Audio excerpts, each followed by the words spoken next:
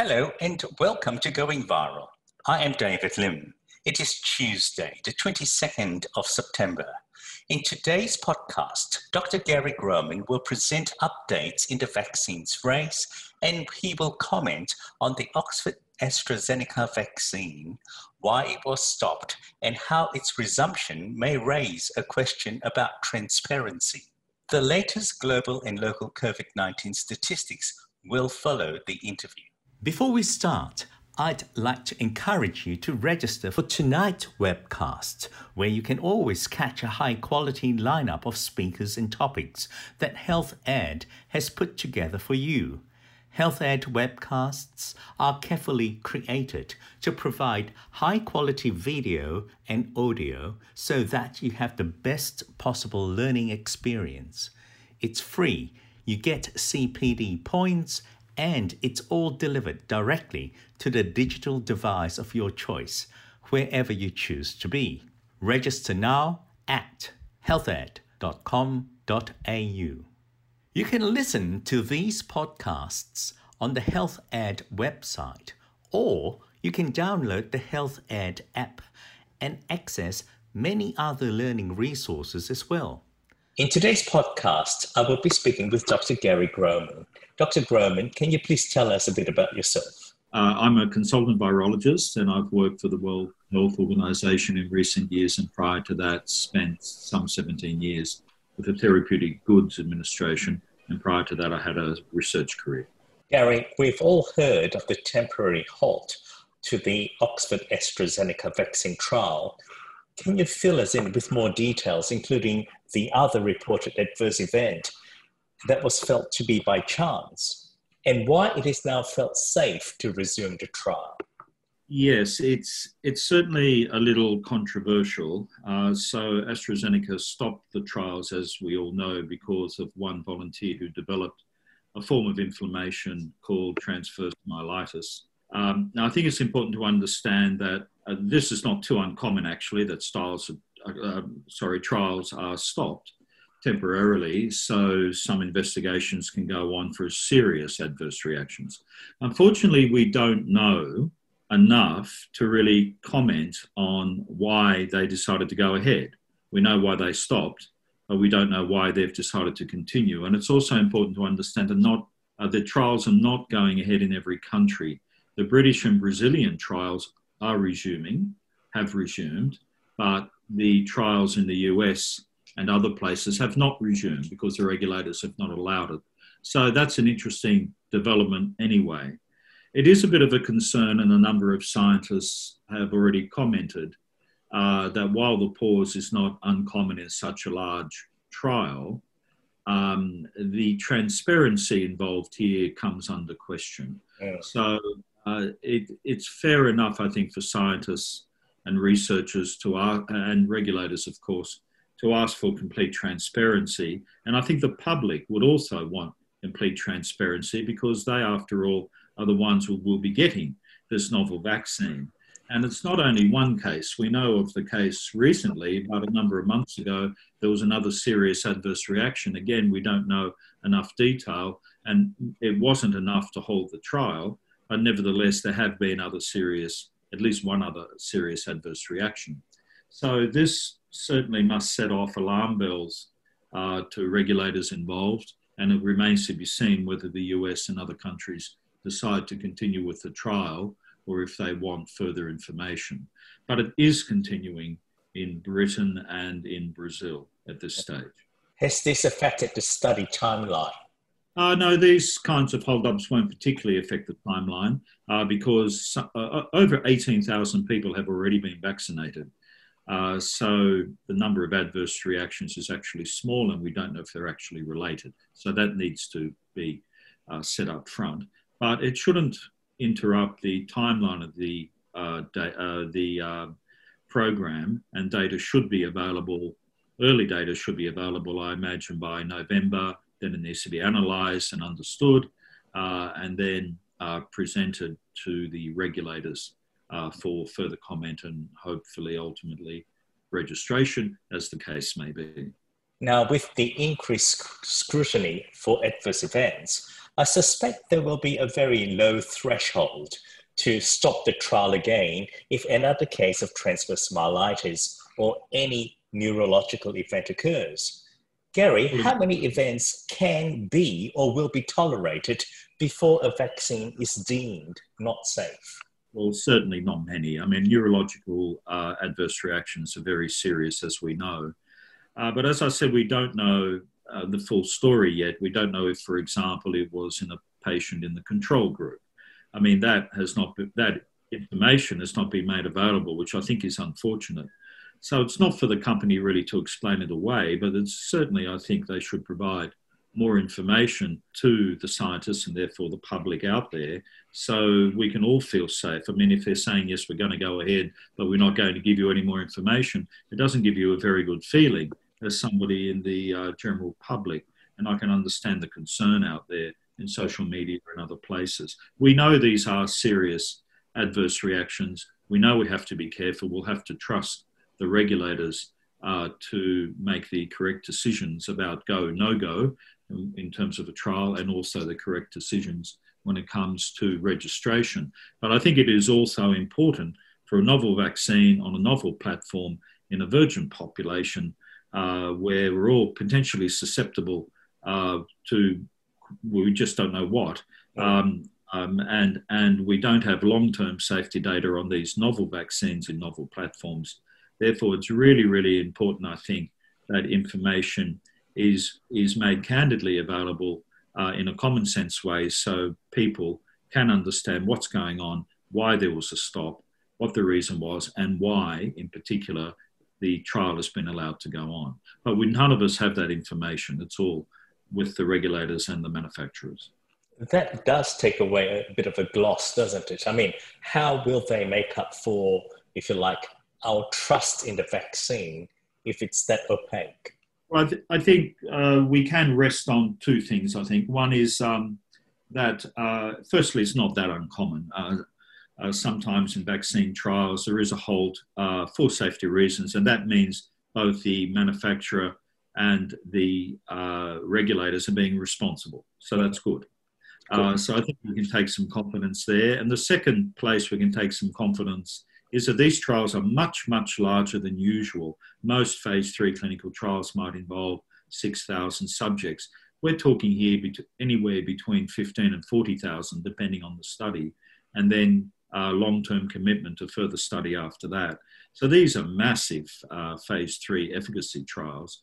And with a data set that's that big, we will know, it'll be rather obvious, the adverse reactions between the test group and the control group. So by the end of the study, we will certainly know what's going on. But at the moment, they've not revealed that study. The excuse has been, at least in the newspapers, that there are confidentiality issues. But, certainly one doesn't need to identify the subject.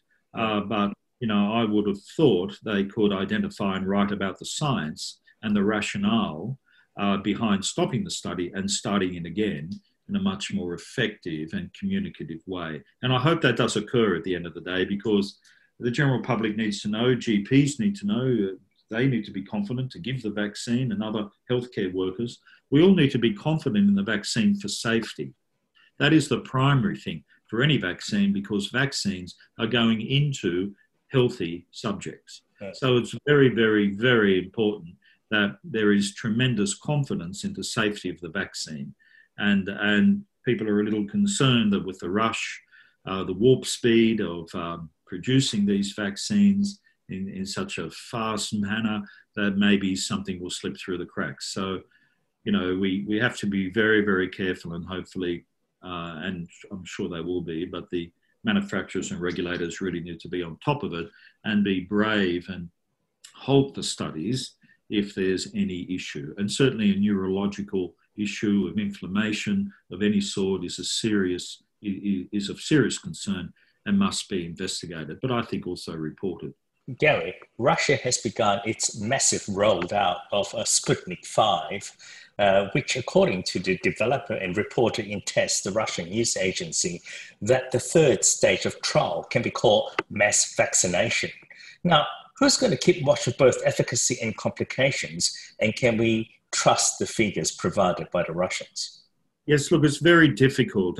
What they've done is quite unusual and certainly not normal in terms of trialling vaccines and determining their safety and efficacy. So it's been approved for early or limited use. Now, that's unusual in itself. I don't think any regulator's ever approved a vaccine for early or limited use or for compassionate grounds or anything like this, because vaccines go into healthy people. So just as a reminder, this Gamaleya vaccine from Russia, or Sputnik 5 as they dub it, is a combination of two adenovirus vectors delivering their engineered coronavirus gene. And they've used both adenovirus type 5 and adenovirus type 26. They've approved the vaccine before the phase 3 trials have even begun, which is extraordinary. And certainly most vaccine experts would have decried this kind of move as very, very risky. A little after that, Russia basically walked back on the announcement and said it was a conditional registration certificate, which would depend on positive results from the phase 3 trials. So those trials, which were initially planned for just 2,000 volunteers, have now been expanded to 40,000. So that's a good thing. So really, their phase 3 trials, they say it's registered for the public, but really it isn't. It's registered or being used on 40,000 people. So that ends up being a phase 3 efficacy trial, assuming they have appropriate controls. So while their phase 1-2 trials seem very good for safety and immunogenicity, which is not efficacy, but immunogenicity, and they've found in smaller studies that antibodies and T-cell responses seem to be appropriate with only mild side effects, yet they still need to complete this phase 3 trial. So it's all a little bit of the use of language and smoke and mirrors, but what they've really done is moved into the press and said, we're approving a vaccine, but what they're really saying is we are now doing a phase 3 trial, even though they've pre-approved it. So we just have to await that data and then see how good it is in terms of safety and efficacy. Again, that data won't be available for some time, probably towards the end of the year at the very earliest. Now, they have negotiated agreements already to supply the vaccine in a number of countries, including Brazil, Mexico, and India as well. And a number of countries have already jumped on board, just like Australia did with AstraZeneca and others, to get contracts in early, which is probably a good thing, pending, as long as it's always pending, the outcome of the phase 3 trial and pending independent regulatory scrutiny. Gary, do you know of any other results or news regarding other vaccines? Well, there's a fair bit of news around at the moment. I think everyone's been following the Johnson & Johnson vaccine as well, which is an adenovirus 26 vectored vaccine. Now, they've had some success in Ebola and other diseases using adeno 26, but now they've made one with a coronavirus gene. And they received millions of dollars from the United States government to develop it. And now they're also about to launch their phase 3 trials this month, and they'll launch those in Latin America. We also know that the US government has purchased 100 million doses of that vaccine pending registration. There's a number of others in the mRNA space, but they're really basically in phase 2 trials. There are protein-based vaccines. We've heard about Novavax. They're well into their phase 3 trials, and I think by November we should have some data there on the protein-based vaccine. On that note, there's also Sanofi Pasteur that have made a protein-based vaccine in addition to their mRNA. So they've actually got 2 in clinical trials, and their phase 3 trial data will be ready also by the end of the year. There's the Australian company Vaccine, again, another protein-based vaccine from South Australia, and they're combining viral proteins with an adjuvant. Now, they've successfully completed phase 1 trials last July, and they're hoping to start phase 2 trials in September, depending on funding. We know about CSL and the University of Queensland, and our government is also interested in that. And again, end of the year for late stage clinical trials. So maybe there'll be results by the early part of next year for that particular vaccine. So there's some of the front runners. There are many others. I mean, in total, it really is quite extraordinary. If I get the figures right, we have something like 9 vaccines in large-scale efficacy trials, plus another 5 that have been so-called pre-approved and are still going through efficacy trials to be had by the end of the year. So that's really encouraging, those 14 in phase 3. And then we have another 15 or so behind them that are in expanded safety trials. So that's basically phase 2 and partly some of the phase 3 program. And behind that, there's another 27 or so that are in phase 1 clinical trials. So that's, a lot of vaccines that are out there in clinical trials. So that's some 40 or so in clinical trials in human. And then behind that, there's another 92 vaccine candidates now in active investigation in animals or preclinical trials. So there's a tremendous amount of work and research going on. The idea being that we'll probably need more than 1 or 2 or 3 vaccines to supply the world. And they're all using different approaches, whether it's using protein-based vaccines or using nucleic acid type of vaccines, or whether using the virus itself, whether the virus be alive or dead. These are all the different approaches that people are using, and the viral vectored vaccines, of course. I think you're going to have a very, very busy November, December, January, Gary, as you wait for those results. Well, I'm looking forward to the results, and I'm sure they'll be, hopefully be published papers, and people can scrutinize the data carefully, independent scientists and vaccinologists and so on, plus, of course, the regulatory process that are mandatory. So we'll just have to wait and see what goes on. And I'm, personally very pleased to see such large studies going on around the world in different places. It just will give everyone more confidence in the safety of these vaccines. Efficacy is another question. None of us, I think, who've dealt with vaccines are really expecting more than 50% efficacy. And as I've mentioned before, if that's the case, then the question is, well, how effective ultimately will that be, particularly in the vulnerable community? And it begs all sorts of other questions. Do you even use it if it's only 50% or less? Or if there are secondary endpoints like ameliorating severity or stopping a certain number of hospitalizations, then of course you would use the vaccine, and that might be a good reason to use it for the secondary endpoints. And it's a bit like influenza in that regard. It may not give you full protection, only 50% or so, but it certainly has an effect on the number of hospitalizations and deaths and severity of illness in certain groups. So there is precedent for that, and that's good. And we'll just have to wait and see what the efficacy data says. But as I've mentioned before in this program, no vaccine is 100% effective, and very good vaccines might be 80% effective or 90%, but most vaccines are less than that. So we'll just have to await the data and see what the efficacy data says at the end of the year. Yes, there's so much to look forward to. Now, Gary, do you think that the upbeat talk of the vaccines being just around the corner might be affecting decisions made by various governments and by individuals? Look, I think it might, and many people have warned against this. Even the head of CSL recently, the chair of CSL recently commented that a COVID vaccine should not be part of our pandemic plan. And the reason for that is that we just don't know if it will be approved. We just don't know if it will work. We know it's 6 months away or thereabouts or more, or maybe years away. We don't know what the data will be. We have to also put as much effort into treatment and into the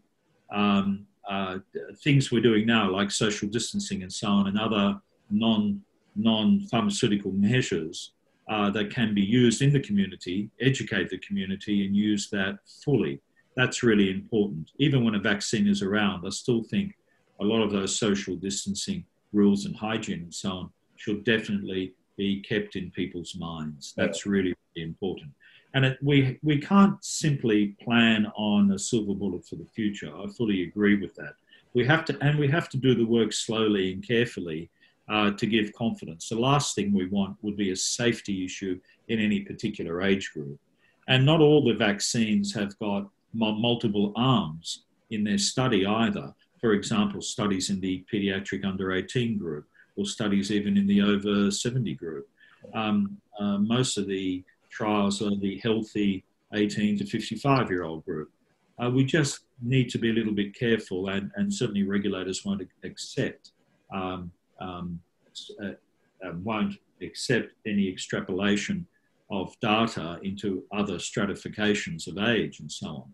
So depending on the study. Now, some studies in their 40,000 have got several arms, and that's really, really good. But even the phase 1-2 haven't particularly determined the dose or which of their candidates might give the fewest safety effects. So there's really a long way to go and a lot to think about for the regulators when all the final data comes out. They'll have to think about it very, very carefully, consider it very, very carefully, so they can be confident and also give the public confidence. It's not just a matter of tick, we'll register this and hope for the best, which is really what they've done in Russia. Yeah. I think that's a pity, and it undermines the rather good work that's been done over many decades on the registration of vaccines. Gary, can you give us a clear message to deliver to our patients, family and friends who ask us about the vaccine? Yes. A vaccine will probably arrive, but it's important to understand it's not around the corner. It may be 6 to 12 or even 18 months away, and it won't necessarily be effective.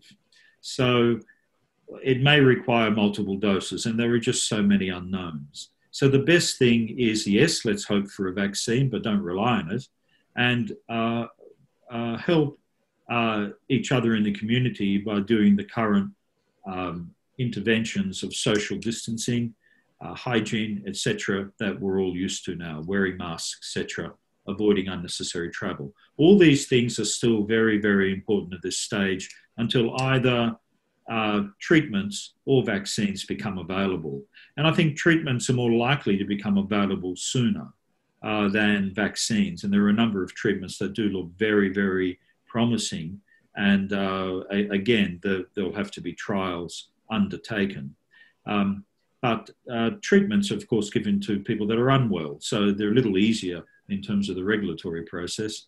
And small cohort studies can be done with ethics approval to see if various novel treatments will work or not in cohort studies. And that can be then the evidence to go ahead and do a phase 1 clinical trial. For example, in the US, there are a number of phase 1 clinical trials now with dexamethasone that have been approved, purified dexamethasone. And we've seen that paper from the UK where dexamethasone was also quite successful in something like 30 or 40% of seriously ill patients.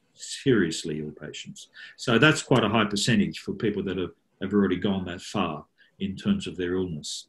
So there's much hope in treatments like that. There's also a lot of work going on with anticoagulants, and they seem to be quite successful as well when people get to that respirator stage.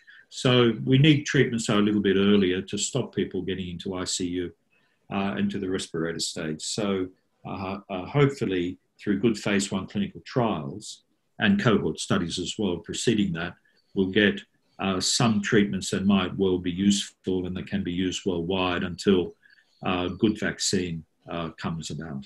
Gary, it's always a pleasure to talk to you. I thank you for your very clear, cautious, but also slightly, if you like, excited. There's a little bit of excitement there. I can see it and feel it as a researcher because of the plethora of studies and platforms you're looking at. Very exciting times. I'm sure I'll be talking to you at the end of the year about the results of these trials. I look forward to it very much and be able to tell you more about the vaccines, but also treatments. Thank you so much, Gary. Have a good day. Okay, thank you very, very much. From the Johns Hopkins Coronavirus Resource Center, we find that the global COVID-19 cases is now nearly 31.2 million. The USA has recorded more than 6.8 million cases, India nearly 5.5 million, Brazil more than 4.5 million, Russia has more than 1.1 million, Peru nearly 769,000, and Colombia with more than 765,000 cases. Global COVID-19 deaths is recorded at 962,266. The USA is just shy of 200,000 deaths. Brazil recorded nearly 137,000, India nearly 88,000, Mexico more than 73,500, and the UK with nearly 42,000 deaths. In the past day, Victoria recorded 28 new cases of COVID-19 and 3 deaths. Whilst this seems a little higher than yesterday, overall, the trend is definitely heading the right way. The New South Wales and Queensland numbers are not available at the time this podcast is published. Just a quick reminder as we wrap up to encourage you to register for tonight's webcast, where you can always catch a high-quality lineup of speakers and topics that Health Ed has put together for you. Health Ed webcasts are carefully created to provide high-quality video and audio so that you have the best possible learning experience. It's free. You get CPD points, and it's all delivered directly to the digital device of your choice, wherever you choose to be. Register now at healthed.com.au. You can claim RACGP CPD points for listening to this podcast using the self-claim option. Log into your account on the RACGP website, go to the CPD section and click on self-claim.